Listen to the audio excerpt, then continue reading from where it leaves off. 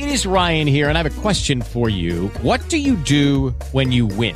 Like, are you a fist pumper, a woohooer, a hand clapper, a high fiver? I kind of like the high five, but if you want to hone in on those winning moves, check out Chumba Casino. At ChumbaCasino.com, choose from hundreds of social casino-style games for your chance to redeem serious cash prizes. There are new game releases weekly, plus free daily bonuses. So don't wait. Start having the most fun ever at ChumbaCasino.com. No purchase necessary. VGW. Void where prohibited by law. See terms and conditions. 18+. Hey, yo, what's up? This is Jay Kelly, host of The Building Downtown. Be sure to follow us on Twitter at Building Downtown, and make sure you follow and subscribe on YouTube, iTunes, Stitcher, Spotify, all those nice places where you get your music from, your podcasts from. We're on there under The Building Downtown. For tonight, we're doing something a little special. I'm going to be rolling solo. Kirill Kasatsky will not be joining me tonight. I'll be hooking up with my old co-host from Rear Naked Choke Radio, who I did an MMA show with for about 7 years. And we'll be talking about UFC 246, which goes down this Saturday, January 18th at the T-Mobile Center in Las Vegas, headlined by Conor McGregor and Donald Cowboy Cerrone. And let's get into it.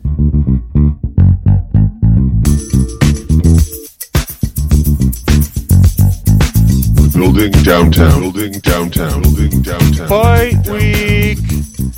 UFC 246, Conor McGregor versus Donald Cerrone.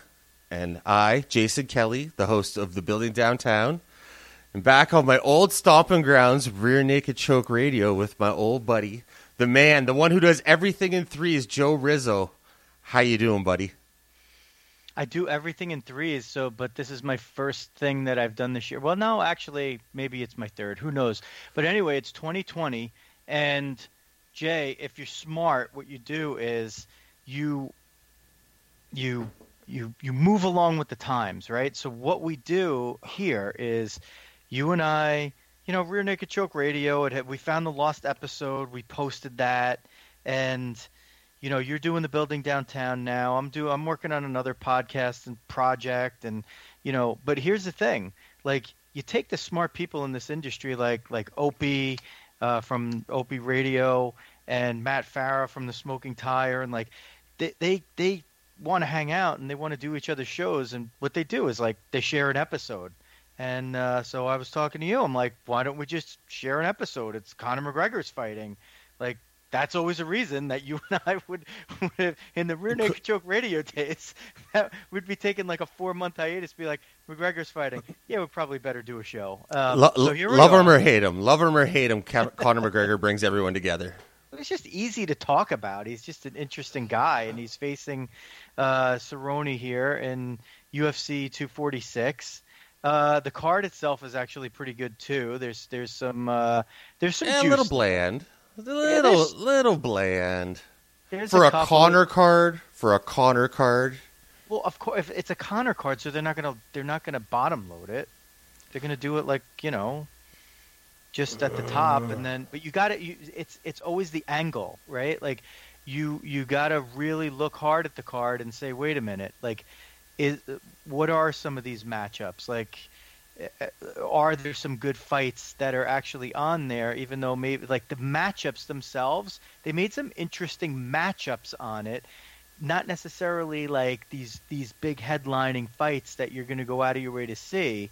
But anyway, we could get into all that as we go along. But Jay, it's good to talk to you again. It's good to be back on the air. It's fun to be back in this format too.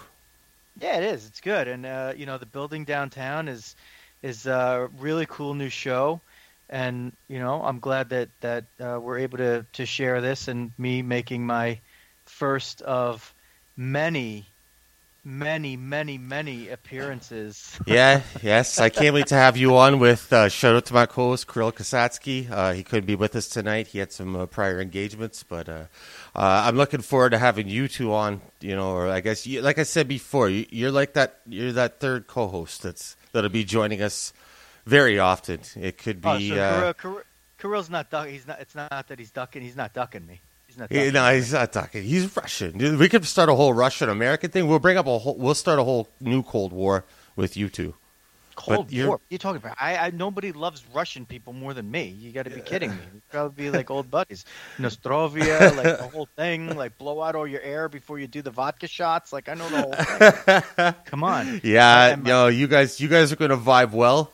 And also, like you mentioned to me earlier, you're going to put some life back into Rear Naked Choke Radio, so I'm sure I'll find myself on there often enough. I know my way around there. I don't know what we're going to do. I don't know if we're going to keep doing like such MMA-centric shows. I mean, the stuff that really I've always liked to do, which is just talk to people, just like we were always sitting around and, listen, I mean, like, did I become Joe Rogan? No. Was I doing that format, or some kind of form of it for a really long time? Yeah. And, he's just better at it than me, but like, it doesn't mean I can't still do it, as a hobby. He also was a part of this news radio show and the host of this Fear Factor show and the commentator for this Ultimate Fighting Championship League before he started the podcast. So, I mean, I don't know if you guys were on fair playing ground to begin with. Because you know what I noticed? You know what? No, here's where people got to give you. They got to give you your props as the founder, creator, owner of Rear Naked Choke Radio. Joe Rogan celebrated his 10-year anniversary in December 2019. You celebrated yours it was like March or April of 2017. So they got to put some respect on your name for that alone. And I'm not just talking like you were recording calls over a speakerphone and uploading them to the internet and calling that a podcast. You were in a gym with professional boxing or like whatever, not necessarily always professional, but like training going on with professional boxers at times, amateur boxers. People are just training in the background, in rings, at the gym every Wednesday, and you had fighters there live on set. Film. You were doing them on what? Ustream? Yeah, I did Ustream. You were doing Ustream. Okay, that's like MySpace days. People got to put respect on your motherfucking name. How about this? Caitlin Chukagian, who's fighting for a title in a few weeks. February 8th, I'm pretty sure, against she Valentina. was on Rear Naked Choke Radio, I believe, before she even had her first amateur fight. I saw her work out. I've known Jimmy Rivera for a long time, and Jimmy Rivera was at Tygo Sherman's, which is not that far, like the headquarters, which is not that far from where I am in New Jersey. So we used to go down there and we would shoot some stuff for MMA diehards, and we would do stuff for, whatever radio shows we were doing, including this one. And I saw Caitlin like working out with the MMA team, and I was like blown away. I'm like, holy shit, this girl's like unbelievable. So I was like, who's that? They're like, oh, that's Caitlin. So, and then, I mean, we haven't been much in touch lately, but like that's like when I see stuff like that, and I'm like, wow, Caitlin was on this show before. I'm pretty sure it was before she even had her first amateur fight, and now she's fighting Shevchenko for the 125-pound title in the UFC. I mean, women weren't even in the UFC at the time of that interview. How about this? Women weren't even close to the UFC. No kidding. At the time that she was on, I mean, so that's good. And I'm trying to remember. I think she might have come on in person when we were at LA Boxing in Paramus, New Jersey. I mean, we had like it was a little difficult to get people out there. Like if we were in a better location, like Paramus, New Jersey is a pretty central location. It's just that there's, a lot of traffic and people don't really want to go like too far out of their way. But like, we had some cachet. I mean, we had a lot of good guests on over the years. Flaunt.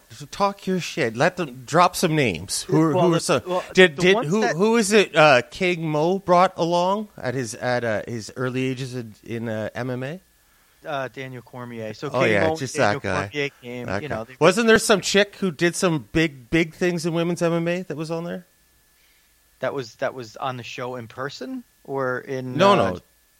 No, well, King Mo and Daniel Cormier came. They actually came.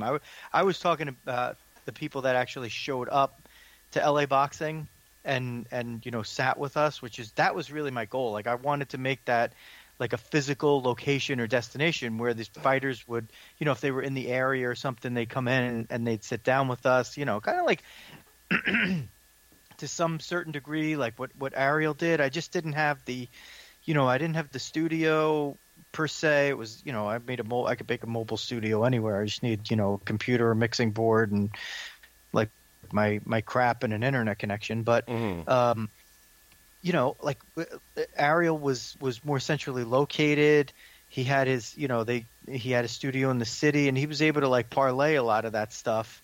But we were doing that for years before he started doing like a podcast. It's just, some of those guys have just they just did it better. Or like the thing you're talking about, I think it's nice, by the way, and I appreciate you like trying to give me props, but like guys like Rogan, guys like Ariel, like they're super hard workers. Like it's not just that they're lucky. Like these guys are not lucky. Like Rogan works his ass off. Ariel works his ass off. And I'm not saying it's lucky. It's total dedication. I never put like that level of dedication in, except for, maybe like a short period of time. And when I did, like the show was good. In fact, there was just some anniversary that came up on Facebook when like the UG had us nominated for like podcast of the year or like MMA show of the year. I was like, wow, holy shit. I didn't even think they knew we existed. But, we had like we've had a good following. We still have the subscribers. So,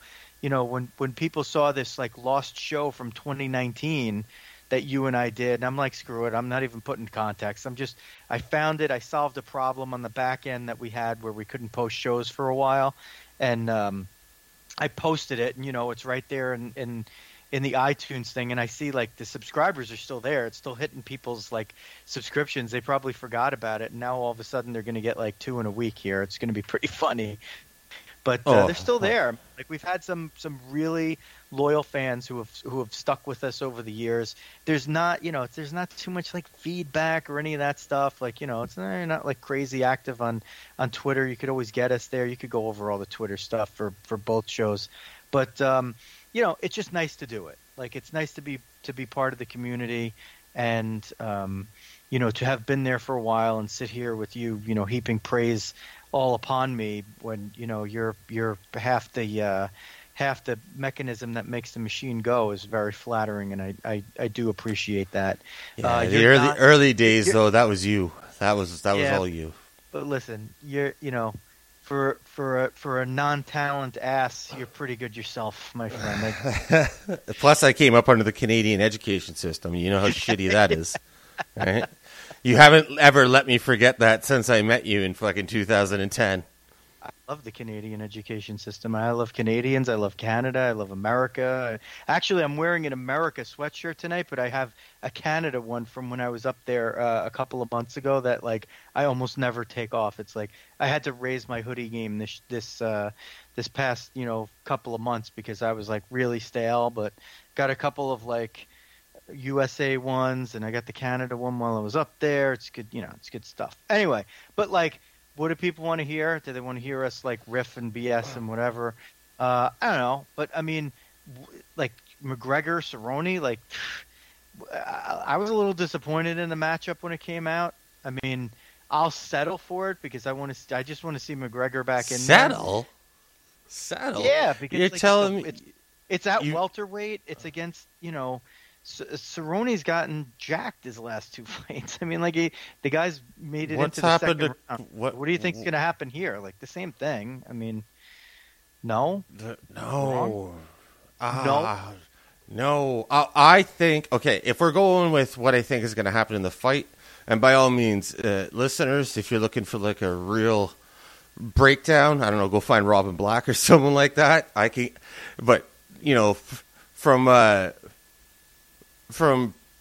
the tendencies they both have, obviously the way Cerrone wins the fight, I know a lot of people are saying take him down, submit him. I like that in the press conference Cerrone pointed out that it's not like Conor doesn't know how to get up or avoid takedowns or get a submission, so it's not like it's going to be that easy for him if that was his plan. But the way Cerrone fights, obviously Conor wants to keep it standing. Cerrone is a lunatic, so he always wants to keep things standing and get nuts. Using, like teeps, like front kicks, leg kicks, and a little bit of boxing to stay on the outside and wear Conor down. Work on his legs a lot, not necessarily like beat on his legs like a lot of people say that about Nate Diaz. They always have that. Nate leans on that front leg, not like Conor does that, but what Cowboy loves to do is maybe throw a jab and a leg kick or a front kick, and then he stands right in boxing range and starts throwing boxing combinations. He's always done that. And you look at his highlights, a lot of times those head kicks he sets up, it's from that boxing range. He's landing the boxing combinations. So the person's getting hit too much, they have to take a step back. They take that step back, they're watching the boxing combinations. Boom, they get hit with that head kick. And he throws that bitch like a whip. I just don't see Conor getting caught with that.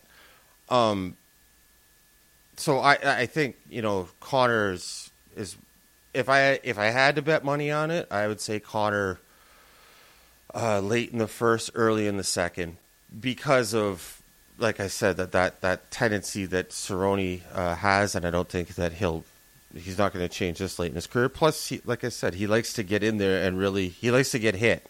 Not necessarily like a Justin Gaethje, but Cowboys. He likes those gritty fights.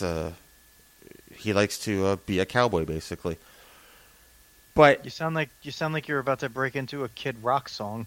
But well, you're thinking that like Cowboy has, he's lost his last two. Conor hasn't been great over the past few outings either. Cowboy stayed active. Conor's had time off. Where they're doing that 170, I think that's more so of a, fuck cutting weight. I can't wait to see what the official weigh-in is. They might be low 70s 170, but rehydrate to low 70s at best. One of them might weigh in, especially if I'm going to have to pick one, Conor might weigh in at like 168 or something. I think that's just an agreement between them, like fuck the cutting weight thing. So the 170, I think that goes more to Cowboys' favor than Conor's favor. I think that there's a lot of history here. So right from the Red Panty Night, that press conference, Conor and Cerrone were having exchanges that night. Cerrone was sitting right behind him. And at that time, Conor was fighting at 45 and Cerrone was at 55. So there's history. So like, as far as saying like you don't really, the fight doesn't get you excited. Like you're going to tune in and everything because it is a Conor fight, but being matched up against Cerrone, I think that the story's there, the excitement's there. I think where they're meeting right now in their career is a good place for them to meet. I think that if it would have happened, like say Conor would have jumped up for no reason from 45 to 55 before beating Aldo because of somehow it got, that fight came together with Cerrone, I think Cerrone would have murdered him. I think a few years ago when Cerrone was kind of bouncing between 55 and 70 and trying to figure shit out, Conor would have killed him. I think right now they're both at not lows in their career, but definitely lulls compared to where they usually are. They're usually, higher up, at least on the winning scale. Their stock is still very high. I think this is a big fight for all those reasons. Well, I'm not saying it's not big. I'm not saying it's not box office, and I'm not saying I'm not interested. But the matchup itself, like I get the idea, but I just think it's more interesting when you feel like Conor has a better chance to lose. And in this case, you're like even you're trying to make cases for Cerrone, but even you think Conor's going to finish him in a round or two, right? Which is what you just said. Definitely. Yeah, so that's the thing that like it wasn't just that when he was fighting Nate Diaz on short notice, Conor McGregor, that it was because of Nate Diaz. You knew you were going to get 8 days of ridiculousness in the media and crazy shit. But like, even you said it. Like, that was one of our biggest Rear Naked Choke Radio podcast numbers ever. When you did like a 15-minute spot on why you thought Nate Diaz should be the replacement in that fight, and then literally like it happened the next day. It happened later that day. Yeah, it happened later that day. And the thing is, like, you knew as an MMA person, you knew that was like a real matchup that was going to give McGregor a lot of problems. Yeah. And that him taking it on that, especially on short notice, was going to make it even more of a problem. And that all the shit that Nate was saying, he actually had a real chance to make it come true. Yeah. Like, Cerrone is McGregor's a minus 340 favorite. Cerrone's a plus 280 underdog. If you don't know what those numbers mean, it means, he's a pretty significant favorite. This would be a pretty big upset if Cerrone. But as Nick Kalikas has taught us before, money lines don't always say who's better. It's because of how much money is coming in on one guy, right? So you got to think how much money is coming in on Conor. So I think that would affect the lines. Yes, but quite a bit. But it's not going to be so much. Like even if it's affecting it 20%. If you took, if you did a 20% swing the other way, he's still a big favorite. So I'm accounting for that in my thinking. And you're right. Like, it does. Like, lines have to do with how much money is going on one and how much is going on the other. And in most cases, the betting lines are made that they want like equal money on both sides. So they limit their risk. But sometimes, as Nick Kalikas says, and again, you said Fight Odds on Twitter, go follow him, as he has told us in the past as well, that sometimes the house or the gambling site, whatever it is, they will take extra risk by making a line slanted more one way or the other, because they think that they're going to get more money on some kind of underdog or more money on a favorite, and they think that it's actually going to go the other way, in which case they can make a lot more money, the casinos or the gambling operators. But look, this like, Cerrone's 4-6 in his last 10 fights, and basically all of those 10 fights, in the time period that he's had those, was like the time period since McGregor's last win, which is the Eddie Alvarez fight in 2016. So since then, McGregor was in the cage in October of 2018, and he lost to Khabib. And even with that, even with a 2-year or whatever it was layoff, almost, it was just about 2 years, I think. And, he, Khabib was Khabib against him, but not a lot of guys have really gone through and hung in there through 4 rounds with Khabib the way that Conor did. Like, it's not like he made a shit show of himself out there. Like, it wasn't, that wasn't Khabib's hardest fight, and it definitely wasn't his easiest fight. And, a lot of people think that if they ran that back again, McGregor would have a much better chance now that he's seen him and felt what Khabib could do. So that is something I cannot agree with. That, I mean, it's just... I said people. I didn't say who. Yeah. I'm telling, fuck those people. So if you look at well, here, Jay, you know what I like to do, right? I go back and I look through what's the record telling me, and in Cowboy's 10 fights since 2016, so the start of 2017. Now, granted, like you said, he's more active. So if he's more active, he's 10 fights over the course of a few years here is quite a bit over 3 years. He's extremely active. That's 3 1/3 fights a year. Mm-hmm. So in those fights, right? If you just look at the easy thing to look at is who did he beat and who did he lose to, and the first things that jump off the page are when he goes up in class, not weight class of fighter, he's come up short, and when he's not going up in class of fighter, he is winning.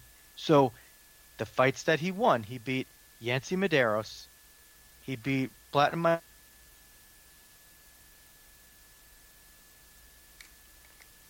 right? All those guys are good fighters. Here are the guys he lost to. Gamebred, Robbie Lawler, Darren Till, Leon Edwards, Tony Ferguson, Justin Gaethje. What's the difference? There, right there. Now, where would you classify Conor McGregor among those two groups? The only guy that's maybe better than McGregor among those two groups is Ferguson. Maybe you could say Gaethje. Maybe. I wouldn't.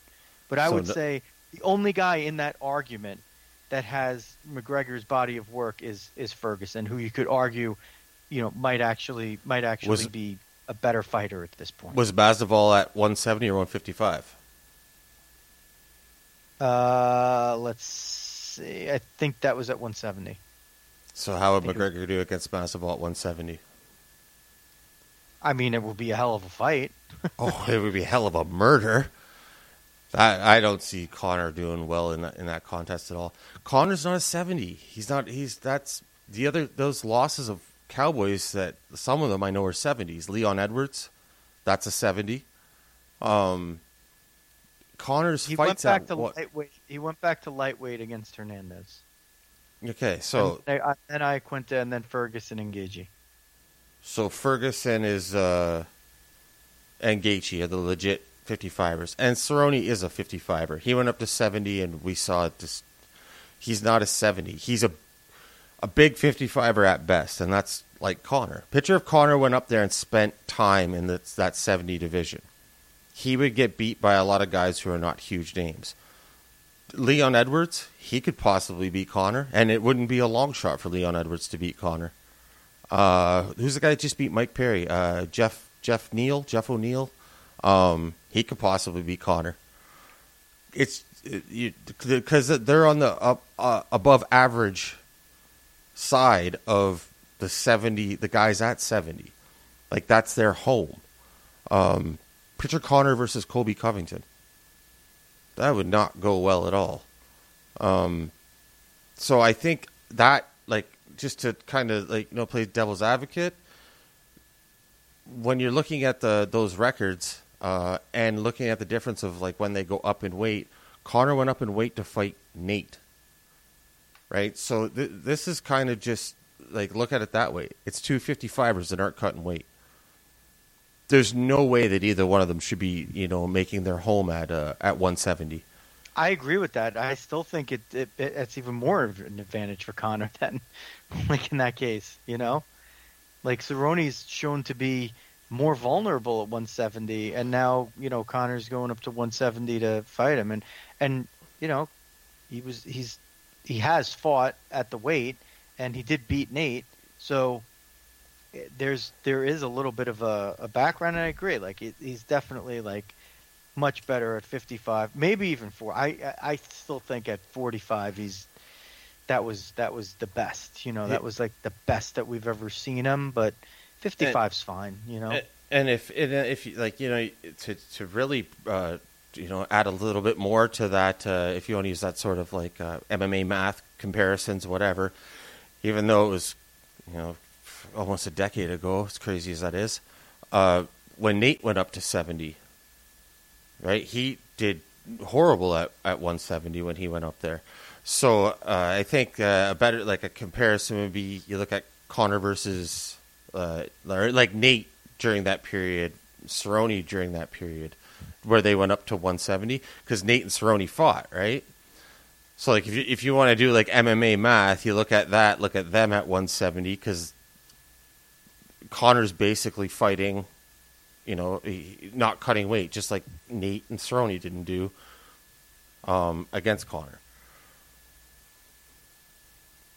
All good points. Nate went what 0-4 against welterweights because he fought Rory. He fought that Korean dude. What's his name? Stungun or whatever the hell. Remember that dude? Sung Yoon Kim. Yeah. And I think he had 2 other fights at 170. But against actual 70s. But then you look when he meets Conor at 170. He won 1 and lost 1. Nate's a different fighter than Cowboy for goddamn sure, but I'm just saying like that as far as the going up in weight thing, if you're trying to make, some sort of parallels there, I don't think you can make them versus, when Cerrone went up in weight, because the guys he fought were actually 170s. All fine, all fair comparisons. And by the way, like Jeff Neal, you think he'd beat Conor McGregor? Sorry. I just had to get that. I'm not saying he's a favorite. I'm saying that at a 170, that dude's fast. He's talented. He's got a good set of actual martial arts skills. The size difference is what would come. It could play a huge factor there. I mean, Conor would be like a friggin' like a Frankie at lightweight at that point. Remember Frankie fought at lightweight and he'd just weigh in at 153 because that's what he weighed that day? And he was fighting guys that were Gleason T-bows and shit like that. Good times. It's good times. It's good times. So, I think as far as weight, Cerrone's last couple outings have not been great. Cerrone's not only older, by age, but in fight years, a billion years older. Cerrone's put a lot more wear on those tires over the years than Conor has. I think this is Cerrone's 51st MMA fight. Well, he's 36. And Conor's what? Conor, I think 29? 29, right? Let's see. No, he's 31. Connor's 31. Yeah. Holy fuck. I thought most people grow up when they hit 30. Wow. That was beastly. But he's literally had half as many fights. He's had 25 to Cowboy's 50. And so Cowboy's got 5 years and had 25 fights on him. So that's 5 years of 5 fights a year. Right? No shit. And Cowboy just is looking at that brand new shiny 7-year contract that he just signed, right? So I didn't even hear about that. He signed a 7-year contract. He's on a 7-year contract, isn't he? Yeah. I don't know. I think so. I wonder what kind of contract McGregor's on. Just one-offs? This is the first. I think this is the first fight in his 7-fight contract. Did I say 7-year? You said 7-year. Fight. 7 fights. So that'll be done by April. Yeah, could be. Could be. All right. So listen, did we cover enough? Like, is there anything that you're going to see? Like, I guess the only other thing is the ifs, ends, and buts about it. So if Conor wins, what do we predict is going to be his next step? If Cowboy wins, what do we predict? We already know what his next step is going to be. He's just going to keep going for fights. He's not going for titles. So I think a thing we do have to touch on before that is humble Conor. He's doing press conferences now praising Donald and talking about how thankful he is to be here and everything else. Do you buy that as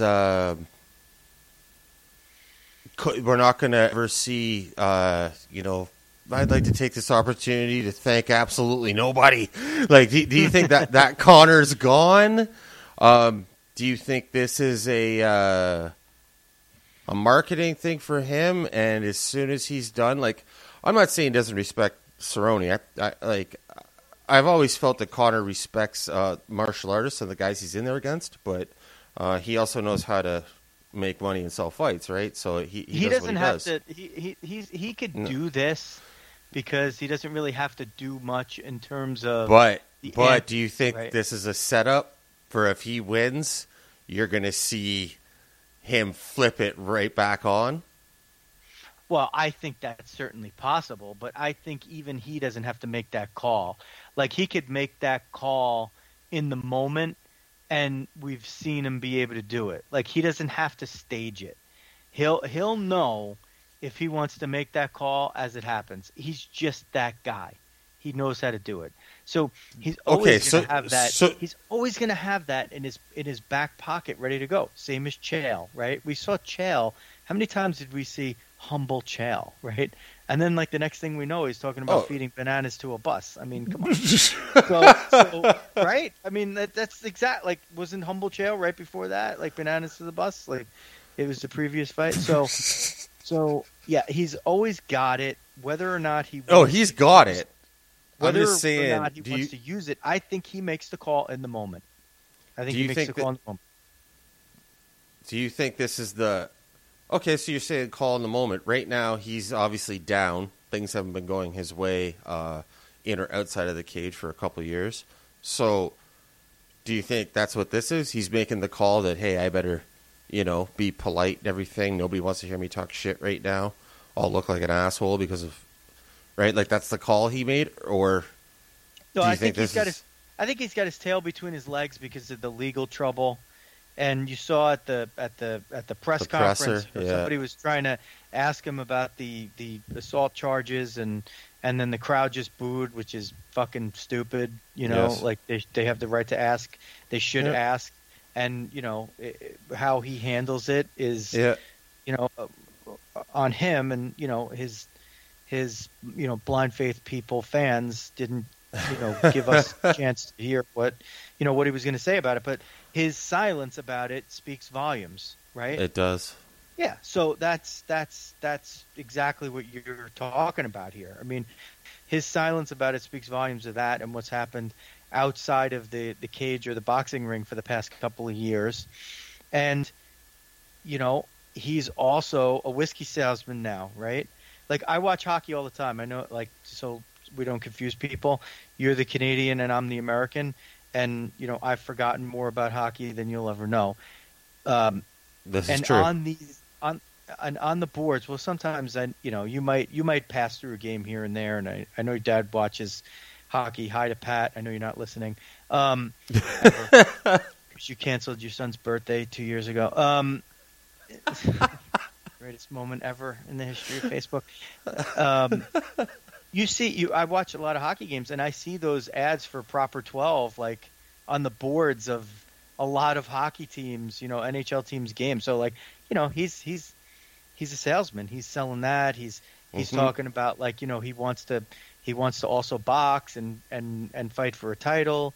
So he's, but I think he's focused on this fight, and I think that he removed a lot of the distractions that he needed to. He claimed, I guess, on Ariel's show that he hasn't had a drink in 3 or 4 months or something like that.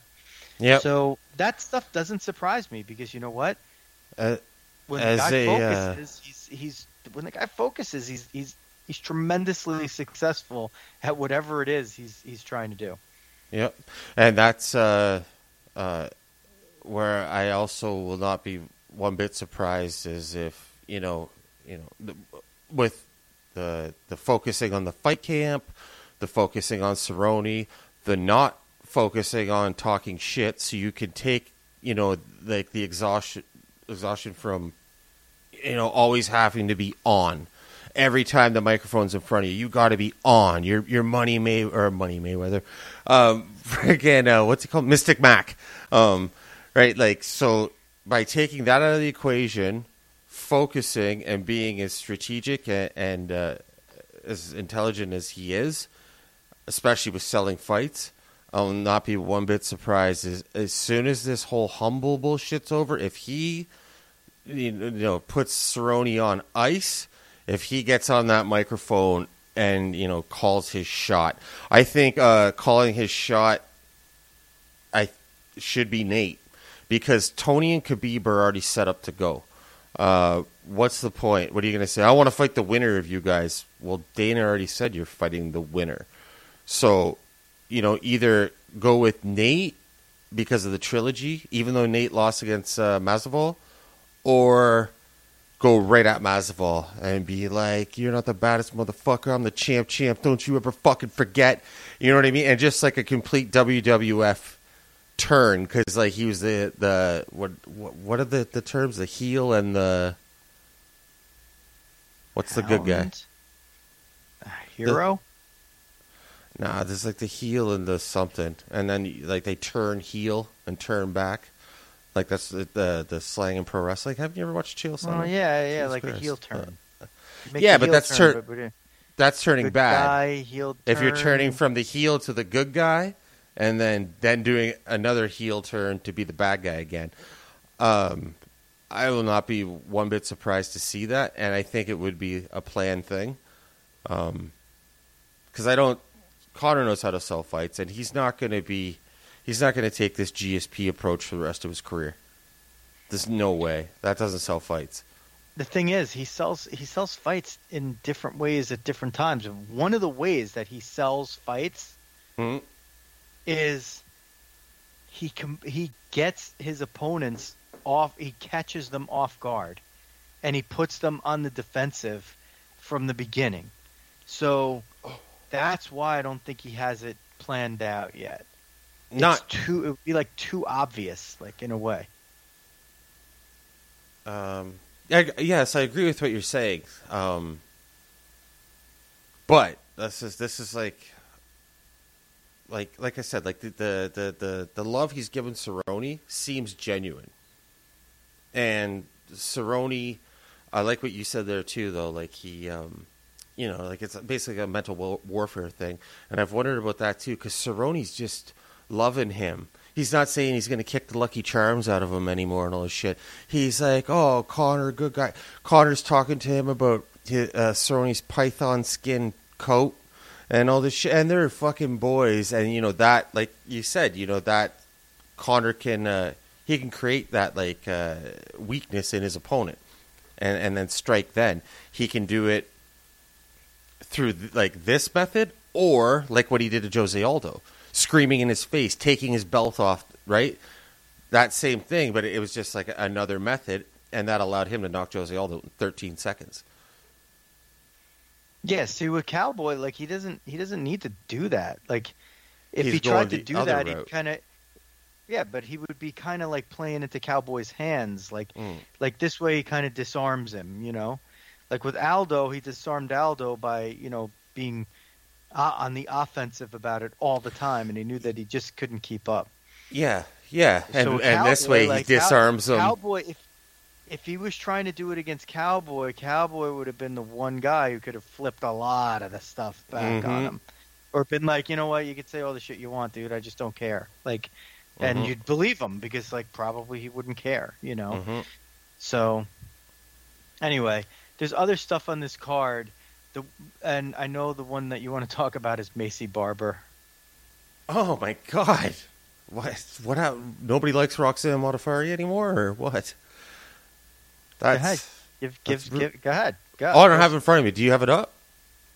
No, I don't know. Well, here's the thing. Like, the last I saw it last night, it was a minus 1,200 for Macy Barber and plus I think 750 for Roxanne Modafferi.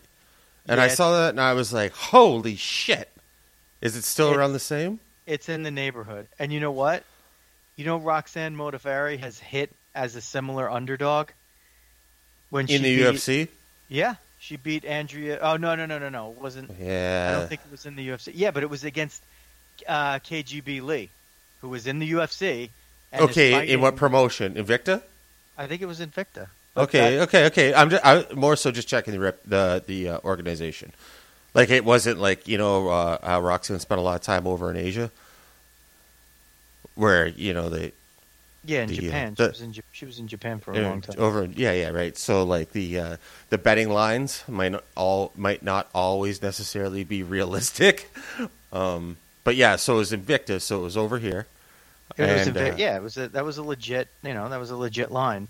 Yeah. And I remember, we talked about Laura Sanko before, our old pal, and I remember talking to her about that fight, and I was like, yeah, but Roxanne won the fight. Like, she clearly won the fight, and she's like, if they fought another 10 times, like, she wouldn't win one. I go, yeah, but she won the one that she needed to win.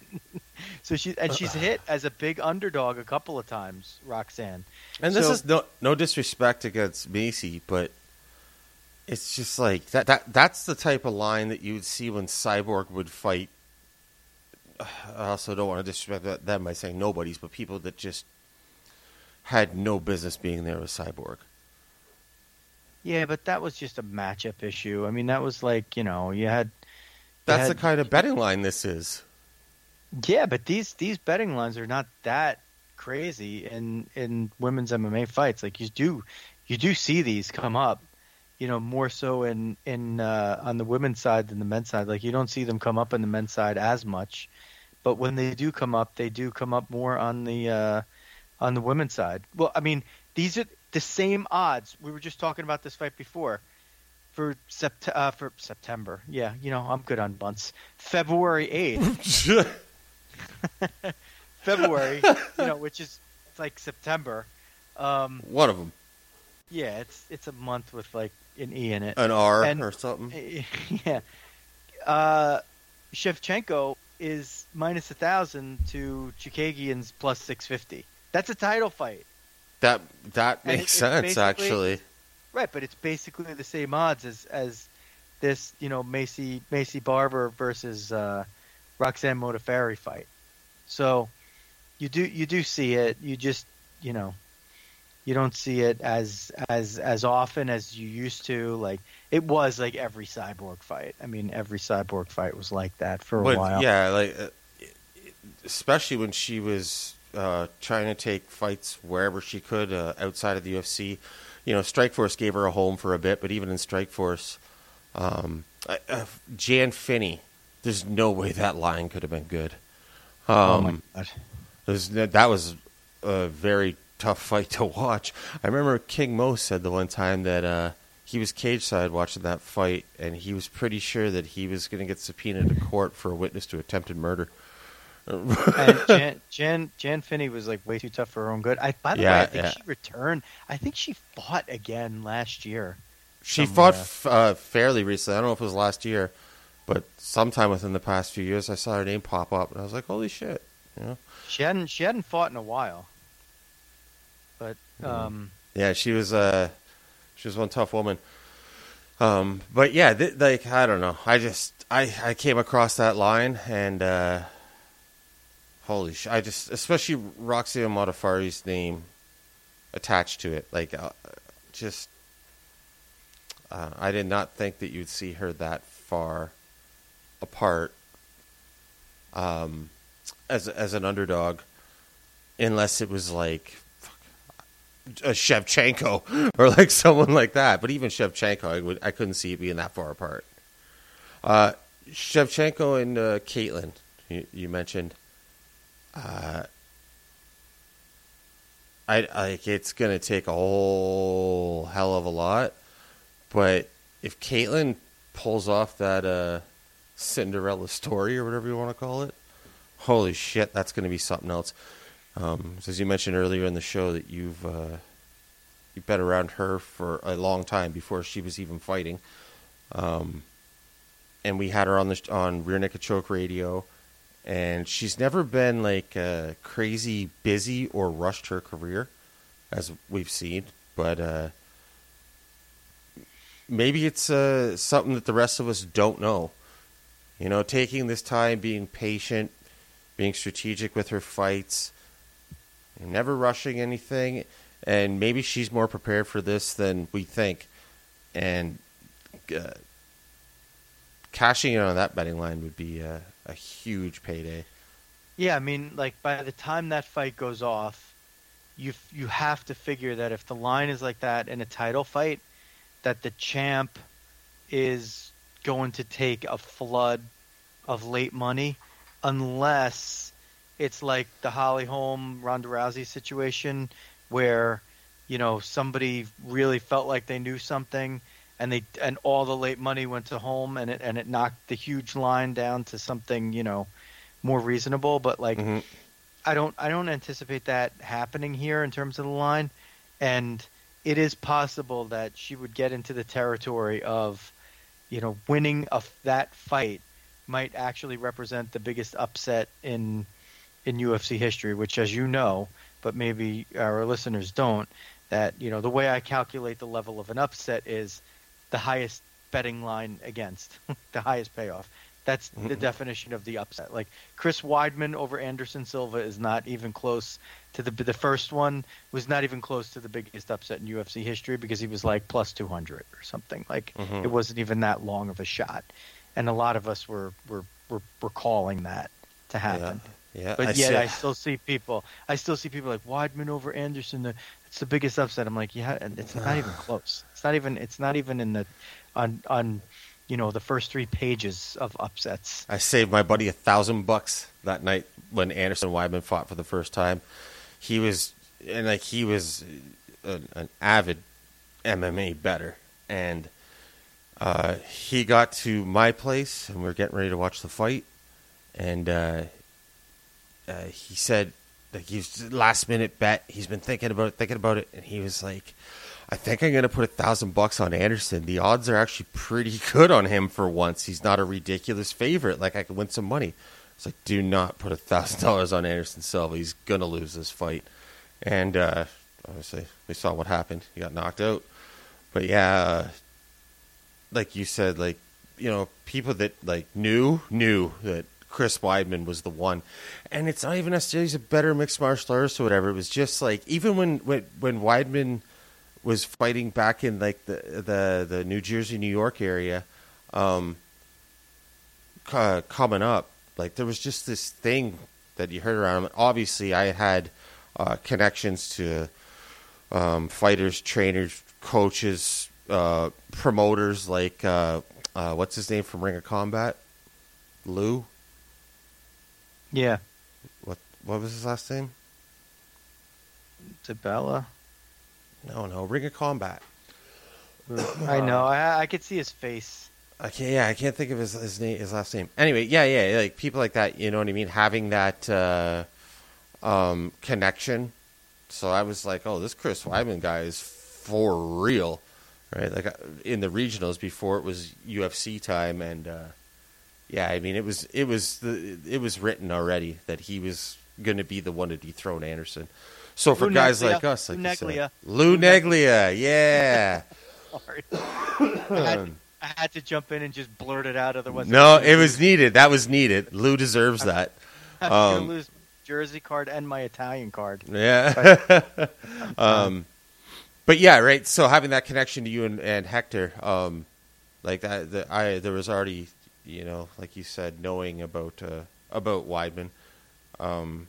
There was just everything was in the recipe, and that night, the way that everything led up to the fight, like it was in the air that night that there was no way Anderson Silva was going to win that fight. I was all over Weidman, so I could feel it coming in the air that night. Oh Lord. Here's a fun fact. I think I just slid that one right by you. No, I got it. What about Holly Holm and Raquel Pennington? I mean, you can't say that that's a co-headliner, but because this is just a headlining match, type of event. But like, Rocky Pennington is like, you know what? If Holly Raquel is going to be, I get what you're saying about like the co-main. For that matter, it could be Claudia and Alexa Grasso. I think that's just those are the two biggest names put together on the main card after Conor and Cerrone. Yeah, but how do you think it's gonna go? Oh, that's what I mean. Like, what do you? Oh no, I know that's what you're going to. You're just saying like it's not necessarily a co-main headliner. Yeah, and yeah, it definitely is not like a certified legitimate one. How do I think it's gonna go? Who cares?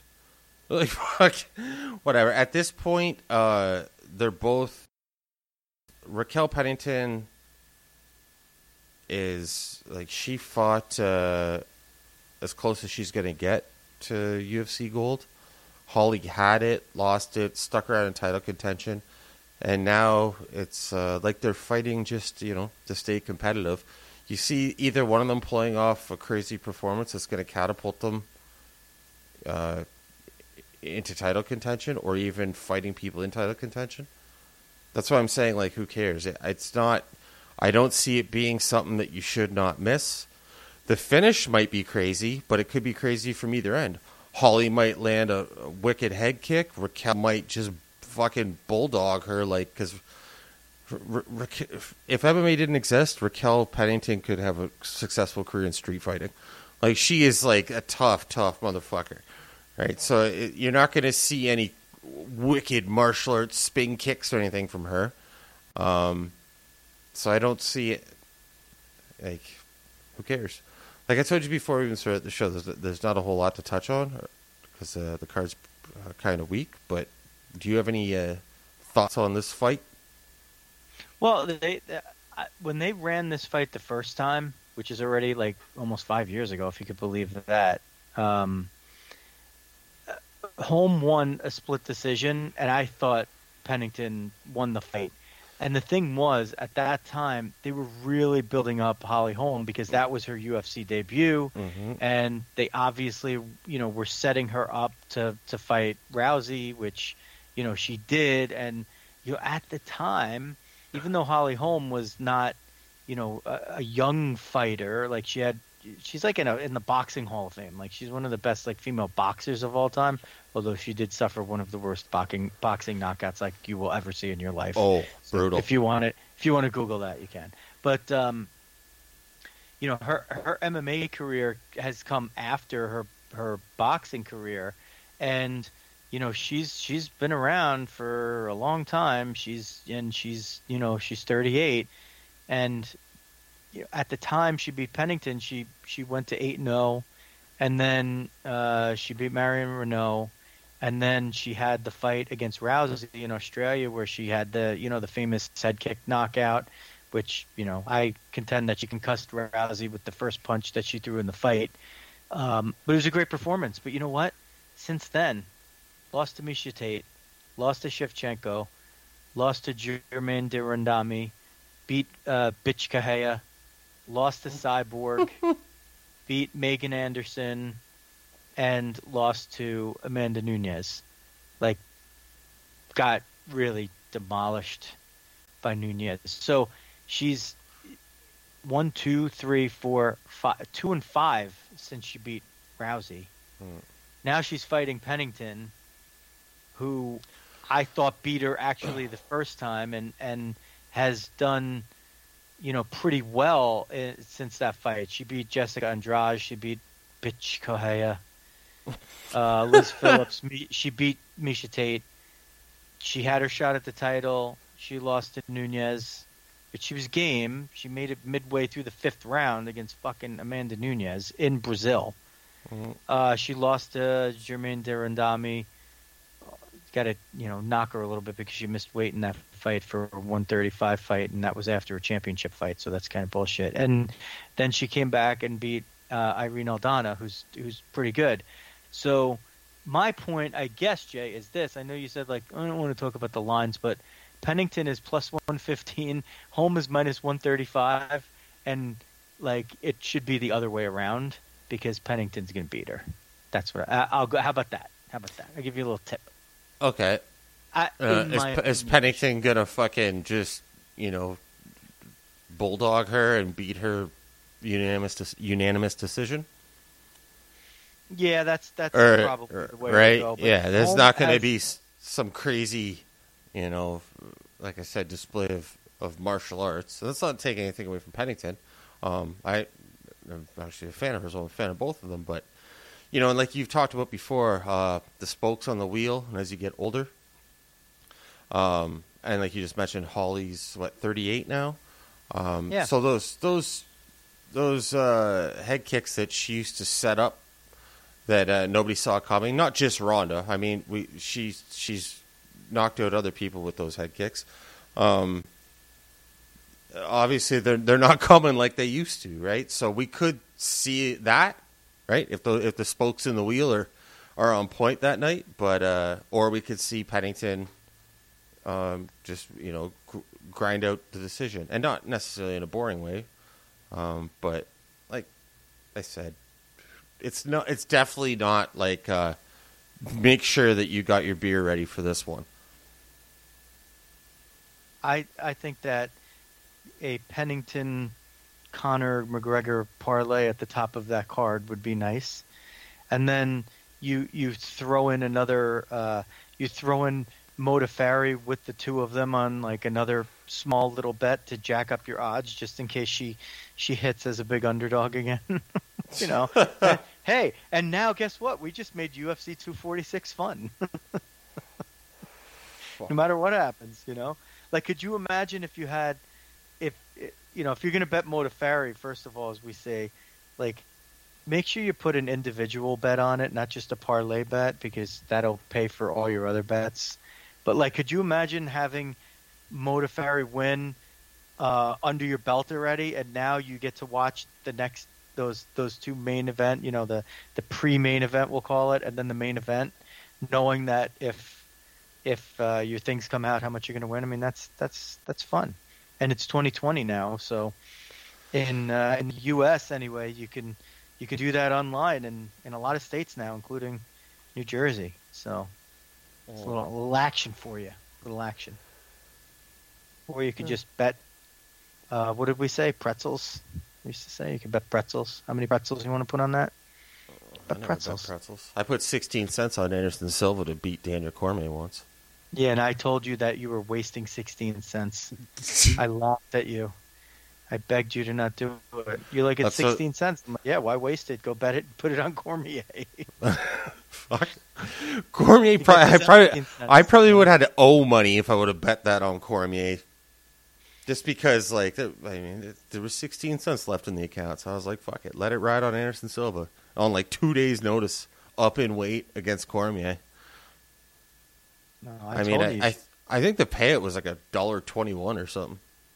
Yeah, it was. You could have just bet it on Cormier, and then you could have gotten to 18 cents, and then, you know, done it again, and gotten it up into, you know, kept rolling it until just keep building retirement plan.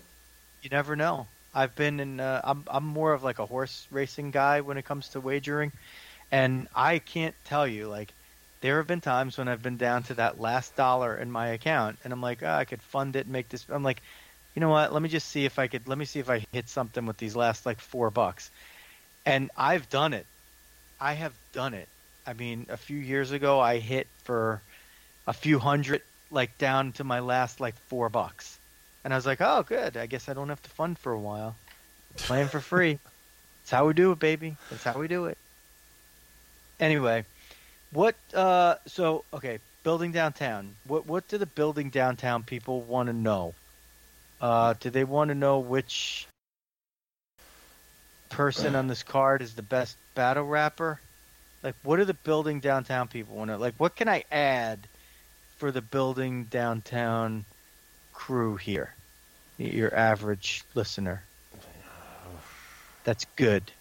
That's gonna endear me to your audience. This breaks my heart because, you know, with the building downtown, there's gonna be a lot of interest between myself and my co-host Krill of hip hop, battle rap, you know, some combat sports, plus other like general interest. So it's going to turn into more of like just a general interest show. But especially at the beginning, you're going to see more guests from, like I said, hip hop, battle rap, MMA, whatever. But the overall goal, this kills me to say, the type of fans will be like Conor McGregor fans, because there'll be people who are just casual fans of things. Get what I'm saying? So yeah, it hurts my heart to say that, but but hopefully more loyal than Conor McGregor fans. But Conor McGregor, what the hell are you talking about?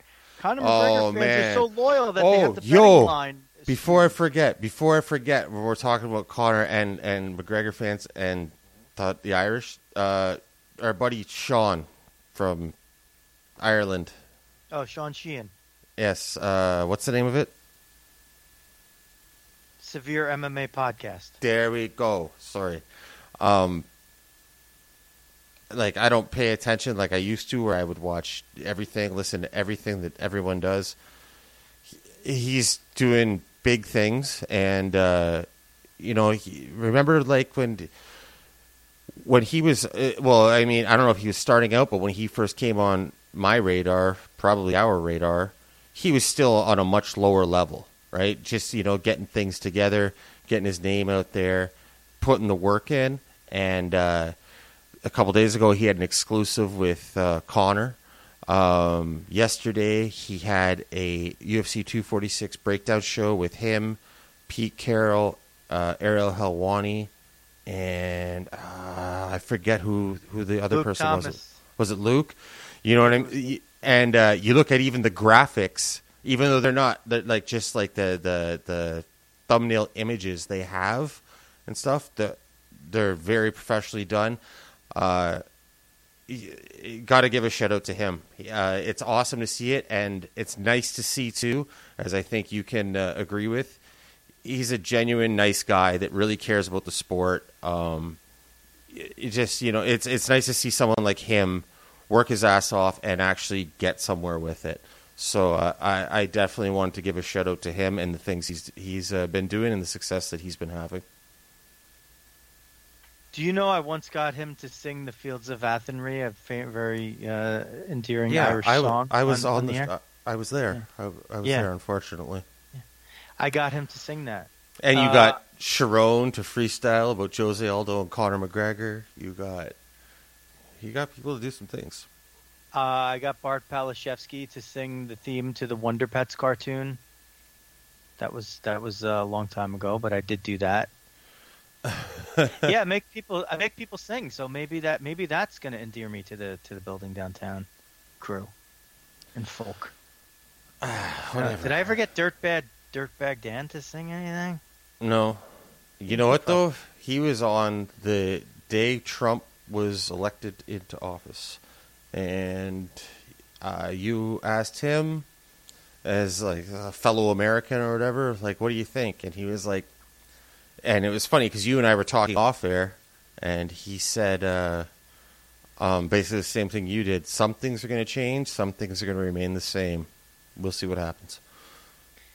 Interestingly, it must not have been the election day. It must have been inauguration day, because the day he was elected, I was actually in Australia. Okay, or maybe it was right after he was elected. If not, then it was inauguration day. Yeah, okay. It was some kind of, day after that had happened. I just want to be clear for the fans who are like, no, I remember that. Because we're going to get, 1,000 tweets about it. or none. Okay, so now, here, you want me to take it back to old times?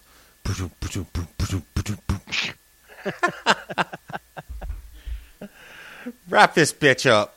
Sounds like it's time to go. Okay. So for the Rear Naked Choke Radio listeners, you can follow the show at RNC Radio on Twitter. And you can follow me, Joe Rizzo, at Rear Naked Choke, all one word, no underscores or anything like that. Yes, that's the original. I've had it for a long time. For Building Downtown, you could follow at Building Downtown. Not the Building Downtown, just Building Downtown. And you can follow Jay at JKellyMMA. I don't know, did you do another Twitter for your Building Downtown personality, or is it just JKellyMMA? Well, yeah. So follow Jay at JKellyMMA. And you can follow Kirill at Apostle Raps.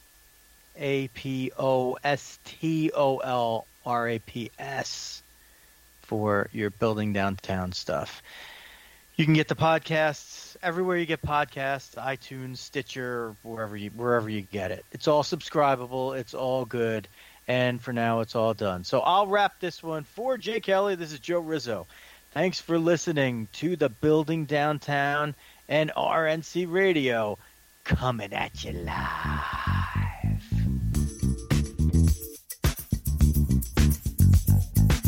Building downtown. Building downtown. Building downtown. Building downtown. With the Lucky Land Slots, you can get lucky just about anywhere. This is your captain speaking. We've got clear runway and the weather's fine, but we're just going to circle up here a while and get lucky. No, nothing like that. It's just these cash prizes add up quick. So I suggest you sit back, keep your tray table upright, and start getting lucky. Play for free at LuckyLandSlots.com. Are you feeling lucky? No purchase necessary. Void where prohibited by law. 18+ terms and conditions apply. See website for details.